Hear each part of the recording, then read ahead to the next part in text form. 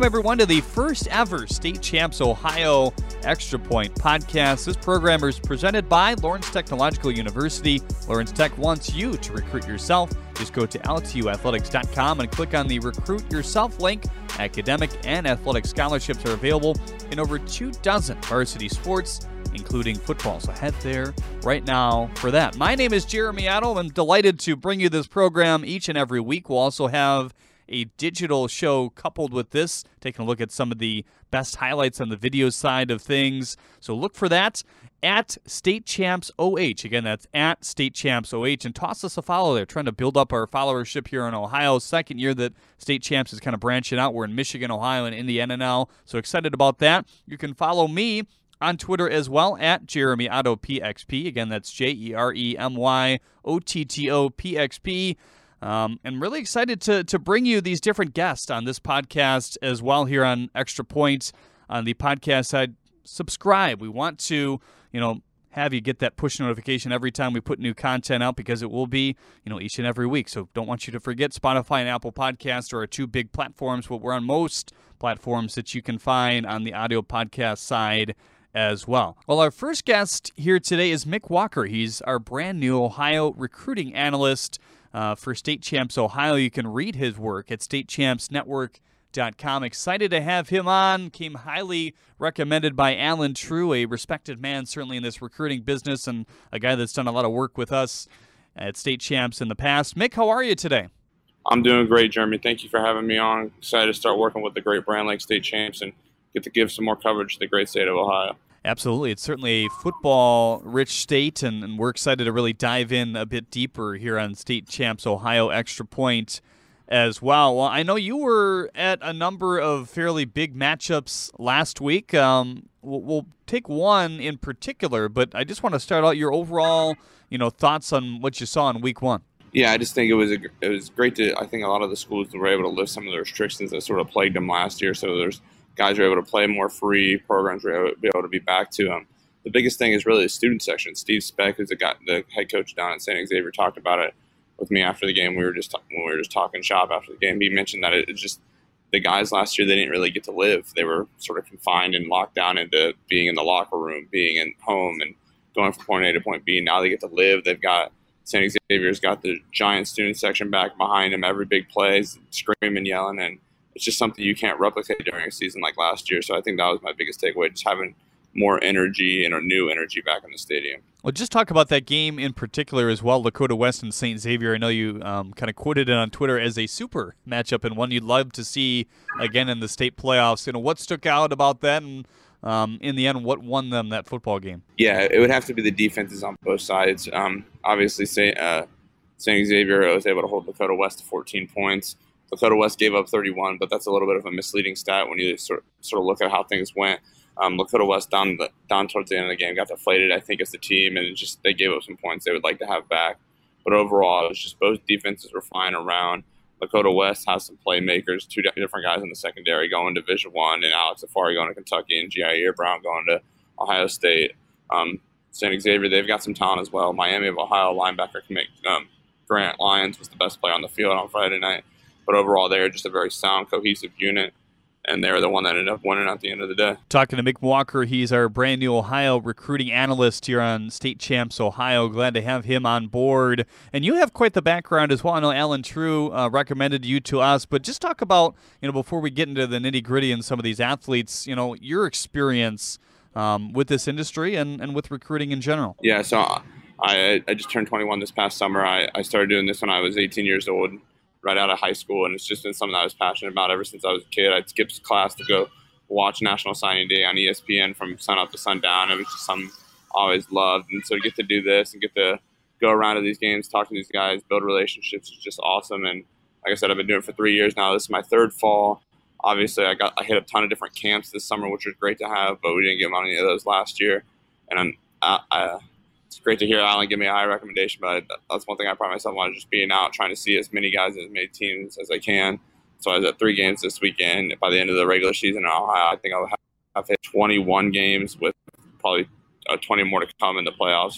which is exactly what my goal is. Well, that's great to hear. It's always good to hear somebody that started very early. I mean, I started when I was a freshman in high school doing, this media industry, and that's really what it takes. I mean, if you're listening here today and you're trying to get into the broadcasting or the media industry, you have to get involved right away, and that's one of the keys, I think, going forward. But your biggest takeaway, I guess, from watching a game post-COVID, you've kind of already talked about it, the differences that the schools feel, maybe a weight lifted off of them. And Ohio didn't, maybe have the same amount of restrictions as some other states, but what do you think will we see differently this year from these teams if everything, remains, quote, normal? Yeah, I think you'll be able to see expanded play, just more a wider breadth and wider scope of plays that teams can go through, sets, all that sort of different thing. His coaching last year with all the restrictions also was cut down to a minimum. Guys weren't able to coach as much, spend as much time with the players. You're talking about losing a whole summer, a whole spring. Guys that were inexperienced having to start knowing that they would start practicing for that spot in August.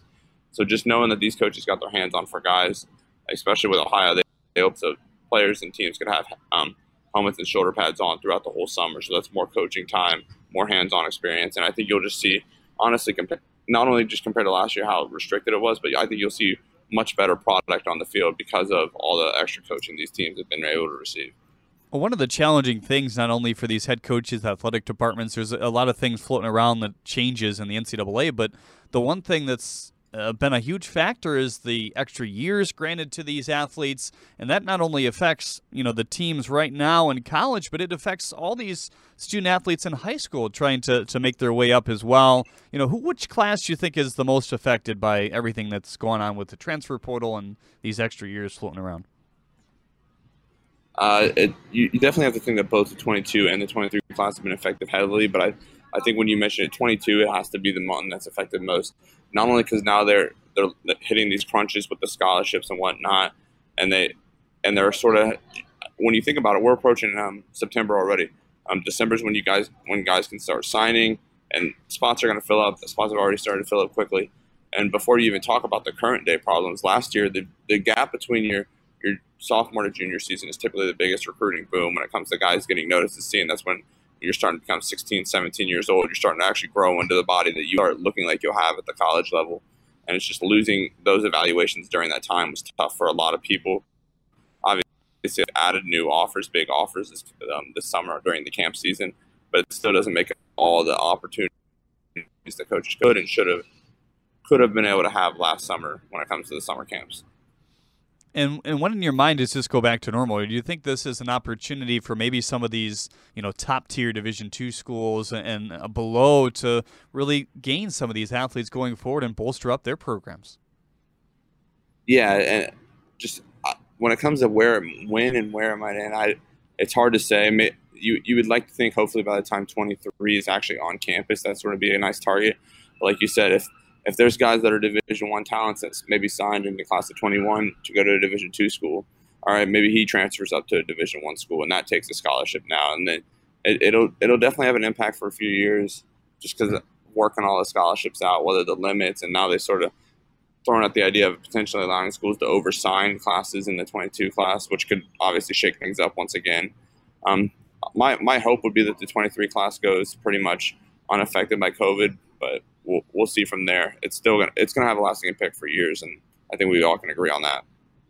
Sonny Styles, a guy that's right up there in terms of the names in Ohio and around that circuit. I mean, he's really starting to ramp up.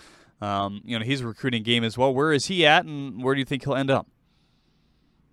Yeah, both of Ohio's real top juniors, top 2023 prospects, got out heavy on the visit circuit this summer, and Sonny went to all the big ones when you're talking about Ohio State, Notre Dame, where his brother Lorenzo's at now, Alabama, North Carolina, where Coach Dre Bly has a connection with Sonny's father, Lorenzo.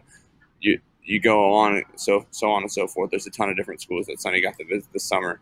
But even through that, I think it just sort of verified with him that staying home, the potential of staying home and playing at a place like Ohio State's up there, and playing with his brother at Notre Dame is up there as his sort of top options. And then outside of those two, you look at the top programs, the Alabamas, the Clemsons, and I think that's where he started taking shape. I think Sonny in his head, he doesn't need to talk about it. He probably won't talk about it. I think he's starting to get an idea of where he wants to go and what he wants to do. on a more minute scale as things sort of become more clear for him. Does the idea of staying, quote, local appeal more to guys now just because of what everyone has gone through, you think, with COVID, or is that, starting to go away as we get back to normal? It's definitely a factor. And one of those things is just sort of always depends on the kid, depends on the situation. Sonny's a guy, like we said, with all the national offers. Sonny wants to go to the best place that's going to give him a chance to get developed to the NFL. Some other guys, like when you talk about just another prospect, Grant Lyons, like you mentioned, for like we talked about earlier, for St. Xavier, he's going to Miami, Ohio, and that might be what's best for him because that's a good fit. He could have maybe gone to a bigger school, camped out some summers, but it's a good local fit, and it's a good place that he knows he's going to be developed. It's a case-by-case situation, but I do think due to some of the maybe COVID issues, you're going to see guys inclined to maybe stay a little more closer to home, knowing how things go. We're talking with Mick Walker. He's our recruiting analyst for State Champs Ohio on State Champs Ohio Extra Point here as well. You can follow him on Twitter at Mick D. Walker. Again, that's at Mick D. Walker. You can follow us as well at State Champs OH for all the upcoming matchups and games that we'll be covering and all these great interviews as well here on the podcast platform. Emil Wagner, another guy that's very intriguing. He's starting to narrow it down, isn't he? Yeah, so that was a big thing for the 21 class. I'm in the 22 class. When you look at guys got visits this summer, they sort of got to narrow things down. You saw a lot of commitments in July. You'll see a lot of commitments throughout the fall. And really, Emil's left in Ohio. The time offers. He ended up making a decision. You're looking at the same schools we just mentioned when it comes to Notre Dame, Ohio State. He took a visit to Maryland that he really liked. Kentucky was another visit where his brother played at that he really liked. Penn State's another school. It's always going to be up one of the top Midwest programs. And I think he's just sort of narrowing it down. Visits are starting to come hot and heavy for him this fall, and he'll look to take more visits to the same handful of schools that he did in the summer. And just hopefully, I think his plan, his ultimate, is to be somewhere for early signing day. And if that's going to happen, he's going to need to be taking visits this fall.